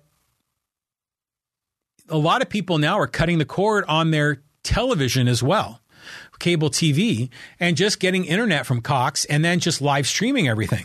And this is the pathway I've been trying to pursue, because I'm trying to find a way to take that original $300 Cox cable bill and reduce it dramatically. But I now have to pay $180 just for the internet component alone. So if I want to try to stay within my budget, I only have like $120 to work with. And getting a live stream package like from DirecTV Stream or YouTube, it's like another $100 a month. I love this idea that we can a la carte and just get what we want. Now, interestingly, some people have T-Mobile, so I guess they're just getting their internet through the cellular networks and they can get the MLB for free as part of T-Mobile, well, good on you. So this is the great thing, is that there's a lot more options now. And Cox Cable for some time was a monopoly, a dominant provider, because this is before wireless. So, we weren't doing the 9600 baud dial-in modems anymore. Pretty much everyone was on cable for internet, and cable is actually cable for TV. Primarily TV. Some people had Dish, some people had DirecTV, but it was dominated by cable. Now there's other choices, and that's a good thing. Yeah, so we cut the cord I think we cut the cord in October. And so we're still adjusting. But this recent change is really good. I'm excited about it. We still have the DirecTV stream. I'm going to eventually eliminate that and then just get the MLB package and just get the Padre games and only have to pay $20 a month. Because on my DirecTV stream, I watch almost nothing else. Because all my other viewing is either local news, which I can get for free on my Google Chrome stick, Fire Stick, or my streaming that I do on Amazon Prime and Netflix and Max and all those other platforms we already subscribe to. So I'm looking forward to making this switch. Okay, our next comment in the live stream, this is from Troy Nguyen, Troy Wynn Jr., talking about Highway 56. And Troy Wynn Jr., his comments about Highway 56 are very interesting because I was saying, hey, finally they're expanding the freeway, which I know that our local leaders like Marty Van Wilper did so reluctantly, but this is part of the debate about what the future of San Diego should be about. And Troy goes on to say, there will be bad traffic with automated vehicles. Because, I'm a big fan of the automated EV. I think this is the solution. And I'm being challenged here. So Troy says there will be bad traffic with automated vehicles. Cars are not an efficient way of transporting many people. The only way to fix traffic is to provide viable alternatives to driving that will get you to where you're going in the same time or faster than driving. So mass transit and perhaps smaller vehicles like bicycles and smaller city cars are the only way of fixing our transportation issues. Again, I don't necessarily agree, but I do agree with some of what you said. I mean, I think you're right that the only way we can get viable alternatives is if they are equal to or less than the time it would take us to drive. And that's part of the problem with mass transit in San Diego. It's like if I wanted to go from my house in Poway, from my doorstep, and I want to go to Pacific Beach and go hang out on the beach by the pier, I don't know how long that would take me. It would probably take me, I'm guessing, 2 to 3 hours. Well, I remember one time, now granted this is dated, but in 1982, again, it's 40 years ago, so put an asterisk next to this comment. I had a car, and I was a student at UC San Diego, and I was borrowing my mom's car for the first quarter because my car was being painted back home. Well, the electronics in this car, it was an Audi Fox. And back in the day when the Audi Foxes were crap, Audi was a terrible brand then. But the electrics essentially just fried in the car. And I was not sure where to take it. And my stepfather did some research, found a repair shop in Lemon Grove and said, you need to take the car there. I'm like, okay. So I figured out a way to tow it and we got it there. Well, the question was, how was I going to get home? And I figured, okay, I'll take a bus from Lemon Grove back to my dorm room at UCSD. It took me 4 hours. I had to go, I think, on 3 different buses with lots of walking in between and waiting at bus stops for the next, bus so I could transfer. It was like a 4-hour event for a drive that would probably take me 20 minutes, maybe 30 minutes if there was a little bit of traffic. So mass transit's improved since, 1982 in San Diego, but not so dramatically. I mean, even now, like I said, today, if I wanted to go from my home in Poway to Pacific Beach, it would take me at least 2 hours, probably 3, if I were to try to find buses, unless I got a taxi or an Uber. But when we get to these self-driving EVs, they're going to be like an Uber. They're going to be like you just call, you get an app on your phone and you call or you just push a button, a car shows up and takes you. And these aren't going to be big old hopping, Ford Escalade SUVs. They're going to likely be small cars, like little 2-seater, 4-seater cars. And depending on where you're going, you might actually have some passengers with you along for the ride to make it more efficient, because the algorithm that's driving the automated cars is going to optimize everything for efficiency, and they'll be able to drive more efficiently. They won't be distracted. The traffic jams will be dramatically lowered by having automated vehicles. And I think in the end, that's the solution, because if we go to mass transit, like having trolleys and subways, the infrastructure requirements for that are massive.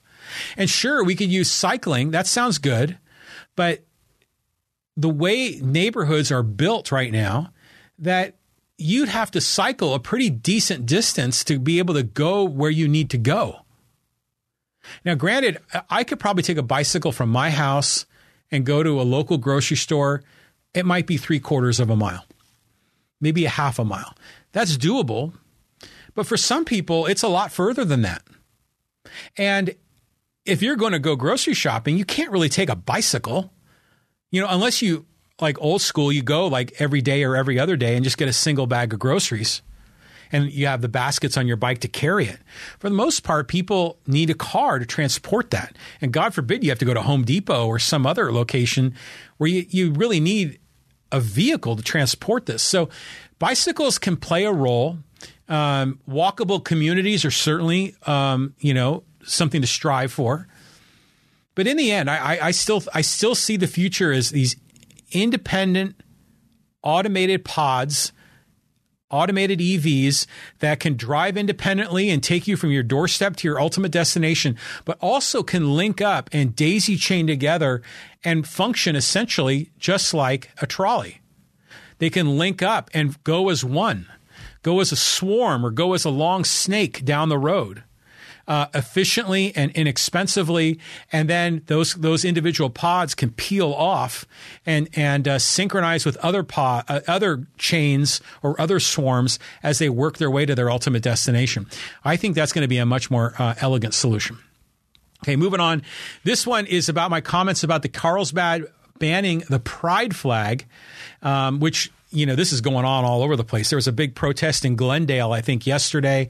La Mesa voted to keep the pride flag, and they've been proudly displaying it. Colin Parent was one of them that was presenting the pride flag. We're seeing this involved in some of our schools and the like. But the city of Carlsbad said, we don't want to be in that business of having to present every different commemorative flag for gay pride and Black Lives Matter. And, there's a million other ones that are out there for all these different groups and these so-called worthy causes. And Cesar Gomez says, but the powers that be, the ones that are super rich but not listed in the Forbes 500, are causing all this to happen, divide and then to conquer. And so I think this brings up an interesting point. Have you noticed that the commentary in politics, the commentary in our society and culture is overwhelmingly around issues like gay pride? Particularly what I mean by this is there's social issues as opposed to economic issues. Now, granted, there is some overlap there. I get it. But we're not talking as much about issues related to, let's just say, free trade and tariffs, or, there's some conversation of that. But right now, we're dominated by social issues, that are involving gay rights, involving gun rights, involving healthcare as a right, involving a lot of other things like that. And it kind of makes you wonder, and this goes to Caesar's point, if the powers that be, those behind the curtain, this is all sort of calculated.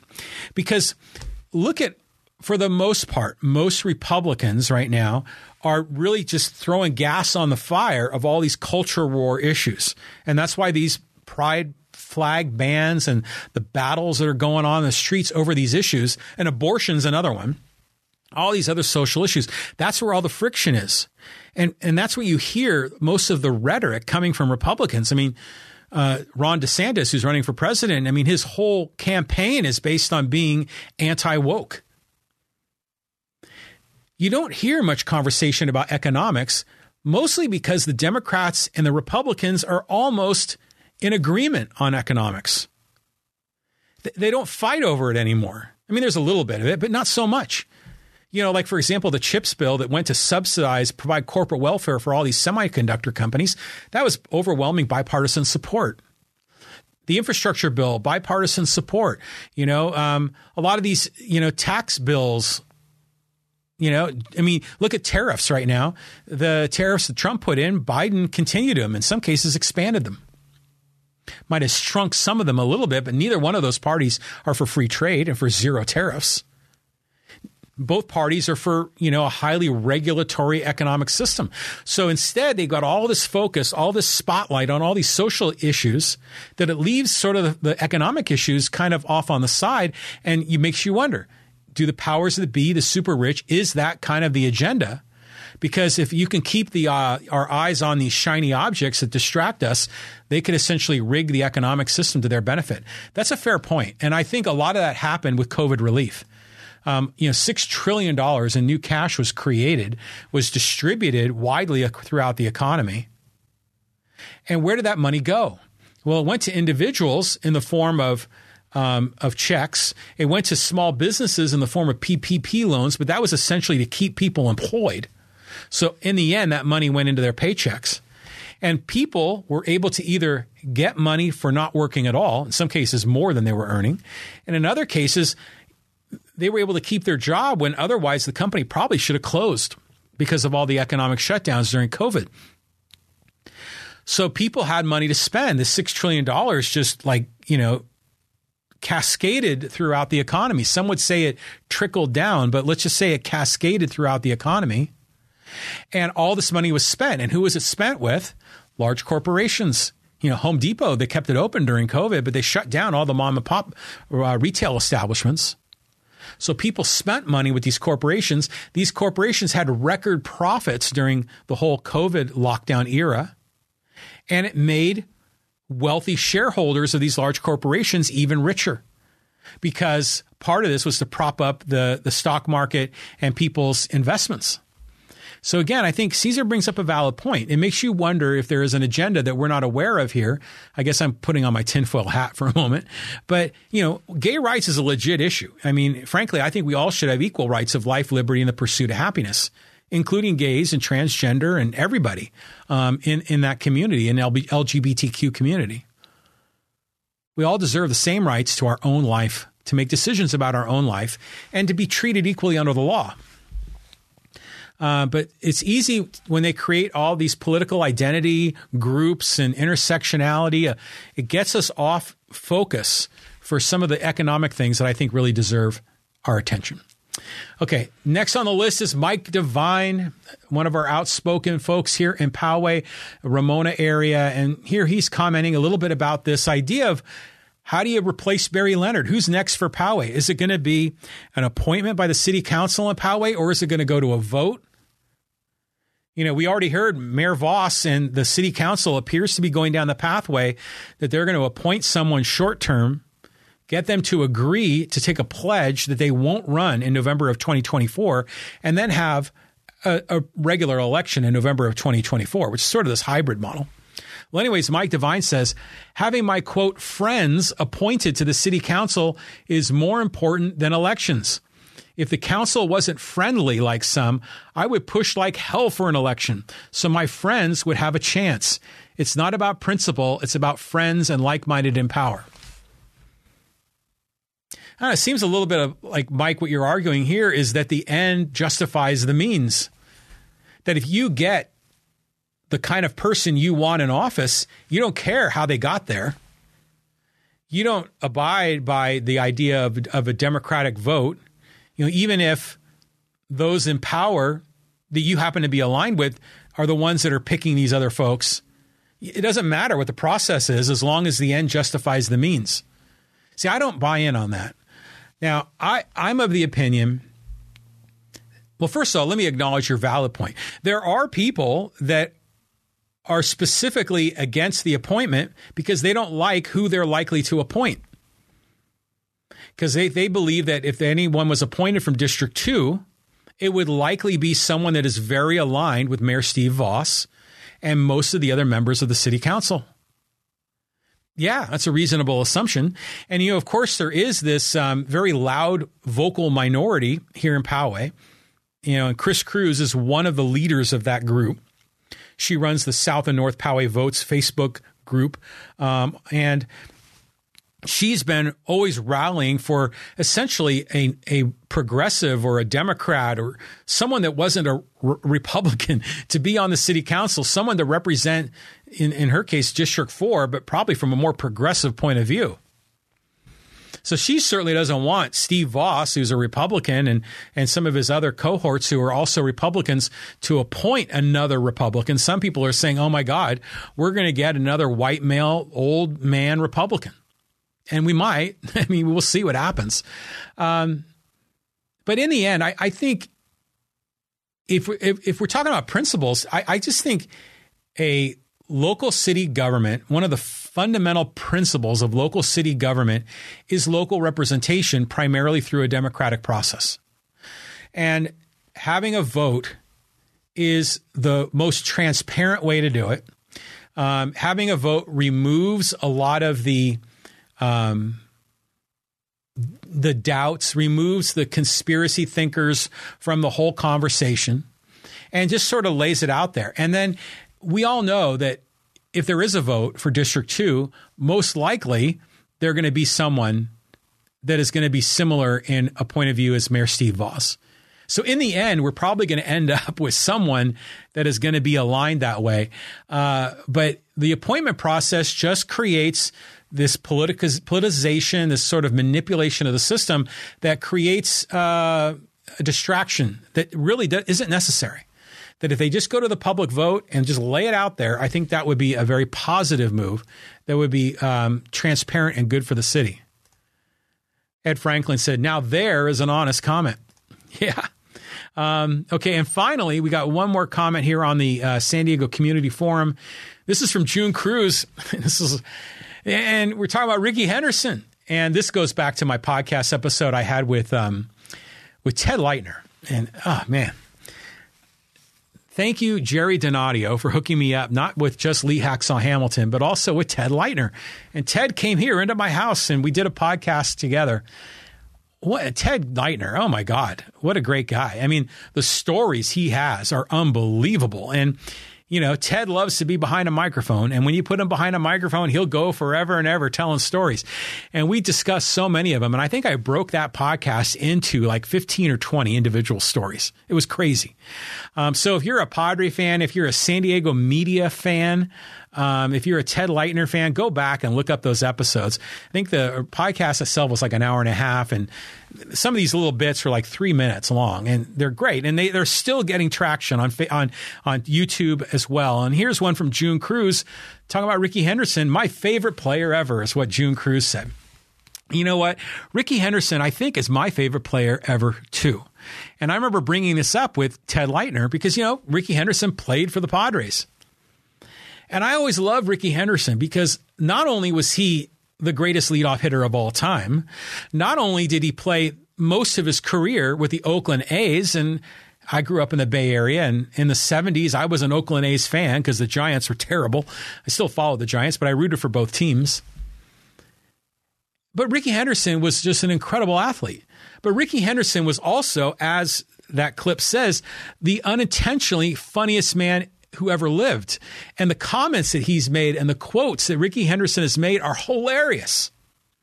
And Leitner went through a bunch of those, and I encourage you to go back and check that out. If you're a baseball fan, a Padre fan, a Ricky Henderson fan, a Ted Leitner fan, you'll love all that stuff. But it just goes to show you, we'll probably talk a little about this with Ed Franklin on Tuesday if we talk about the podcast about podcasting. One of the things that's been successful for me is I do this podcast, right now we're at an hour and 48 minutes. And it takes a lot to ask someone to sit through all of this. Now, granted, an hour and 48 is really long. Ideally, a podcast episode is only 30 to 60 minutes. But I only do it once a week, and I have a bunch of things I talk about, so mine end up getting long. But in the end, that's a good thing because I am able to chop this up into pieces. And so I can take one podcast and repurpose it in many different ways. And so like that Ted Leitner podcast, I have the audio podcast, I have the full YouTube video, but I've got 15 to 20 individual YouTube segments that are all out there floating around on YouTube and on Facebook and on other platforms. And to this day, those continue to get views, continue to get comments, continue to get likes, and that sort of builds up the overall presence of my project. And the podcast is one element of my project. And so this is a great example of it. Now, recently, I've started doing these vertical videos that I do on my phone, and I'll do these right after I record this podcast. And these are usually like 50 seconds each. So I can post them on YouTube Shorts because they like the vertical orientation in less than a minute. Those do incredibly well. And so, I did, like, for example, on Thursday, on Monday when Hacksaw was here, just 2 days ago, we recorded a number of those vertical videos. And the one that we did about the Padres, we posted it on Instagram. It has, like, last time I checked, it had 17,000 views. And it was only posted 48 hours ago. Actually, less than that. It was probably posted 24 hours ago. It's incredible how these vertical videos, how well they do. And on YouTube, they get regularly, 10 to 20 times more than what my full podcast gets. And in some cases, I've had thousands of views on some of those vertical videos on YouTube. And then I put them out on Instagram. I put them out on TikTok. I put them out on Facebook and Twitter. And I mean, all told, these things get thousands of views. Now, granted, my podcast is kind of a little bit wonky. It's about San Diego and Poway and Rancho Bernardo and politics and culture and current news in San Diego County. That podcast I do with Hacksaw is all sports, and it's a much broader audience. And so that appeals to a lot more people, and that's why it gets way more traction. And besides the fact Lee Hacksaw Hamilton is a very famous sports broadcaster, a lot of people love him and follow him and have known him for decades.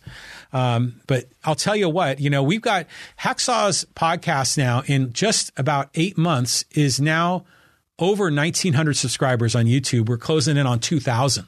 It's been doing really well. And like I said, some of the views on the Instagram channel, some of them got over 25,000 on his Instagram page. I mean, it's just insane. And we're doing this with almost zero money spent promoting it. We did run a paid Google ad for a while. I think we were spending $1 to $2 a day to put out a YouTube video through Google Ads. And I think we ran that for about 2 or 3 months. But other than that, we haven't spent a nickel on promotion. It's all organic. And he's up to almost 2,000 subscribers on YouTube. And a lot of it's because of these vertical videos. So hopefully Ed and I will talk a little bit about that on Tuesday at 7 when we do our podcast episode together. Okay, friends, I think we're kind of near the end here of the John Riley Project. This is episode number 322. I do have a quote I used to always finish off my podcast with quotes. And I haven't done that in a long time, but a really good one recently. Because, I'm probably the last person on earth that has watched The Sopranos on HBO. I just started watching them, and I've been in binge mode with them for the last few weeks. And one of the more recent episodes that I saw, I think I'm on season 5 now. So this might have been a quote from season 4. And it was from Chris, or Chrissy, they called him, one of the guys in Tony's Mob. And he said, and this is an old quote, he wasn't the originator of the quote. This came from someone else back in time, but I heard it on the show. And he said, "Fear knocked at the door. Faith answered. There was no one there." That is a really good quote to really break that down, because how many times in our life do we get hamstrung and paralyzed by fear? We're afraid to do certain things. We're not sure what other people are going to think or what people are going to say. And, you're taking a risk when you try new things. And we're afraid that we're going to get hurt, either physically hurt or, emotionally hurt. I mean, frankly, me doing this podcast, Ed, we'll talk about this on Tuesday as well. It takes a lot of bravery to do a podcast, to get yourself and put yourself in front of a camera. you can be afraid. You can be very fearful. You might be fearful about what you want to do next in your career, or fearful what you want to do next in your relationship, or fearful about what you're doing and how you manage your life and your body and a lot of other things. But so many times the fear is something you just make up in your head, and it's not really real. But to this point, fear knocked at the door. That's like the moment when you feel like this fear is starting to take you over. And so he says, faith answered the door. So the point being is that if you have faith in yourself, if you have self-esteem, you believe in yourself, a lot of those fears will melt away. So fear knocked at the door, faith answered, and there was no one there. And the reason no one was there is because all the fear was made up in your head. So having faith in yourself, having self-esteem, having independence, thinking in a life of reason and rationality, and really focusing on your life and what's happening right now and not making up things in your head is powerful, very powerful.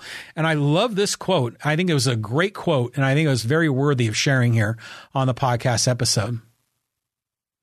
And Ed Franklin on the live stream says, this is what my public speaking will cover. Good. This is great stuff for public speaking because people, audiences typically want to be educated, entertained, or inspired. This discussion about faith in yourself, not necessarily faith in God, but faith in yourself, overcoming the fear that you create. This is educational. This is inspirational, right? This is a perfect thing for you to talk about, Ed, in public speaking. I think that's awesome. Again, we'll talk more about this on Tuesday. Public speaking is a natural part of this whole concept of being an influencer, and podcasting is one spoke in that overall wheel. Public speaking is another, and there's a lot of other angles to it. And I'm looking forward to talking about that on Tuesday, Ed.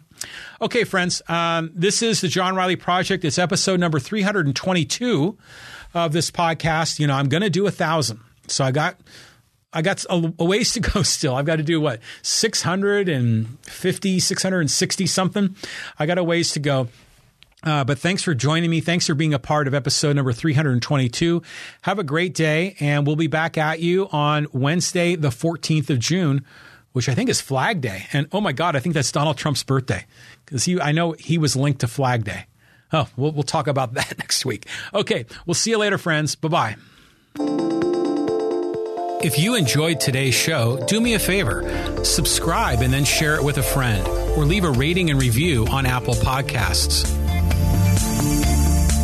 Let's continue the conversation on social media.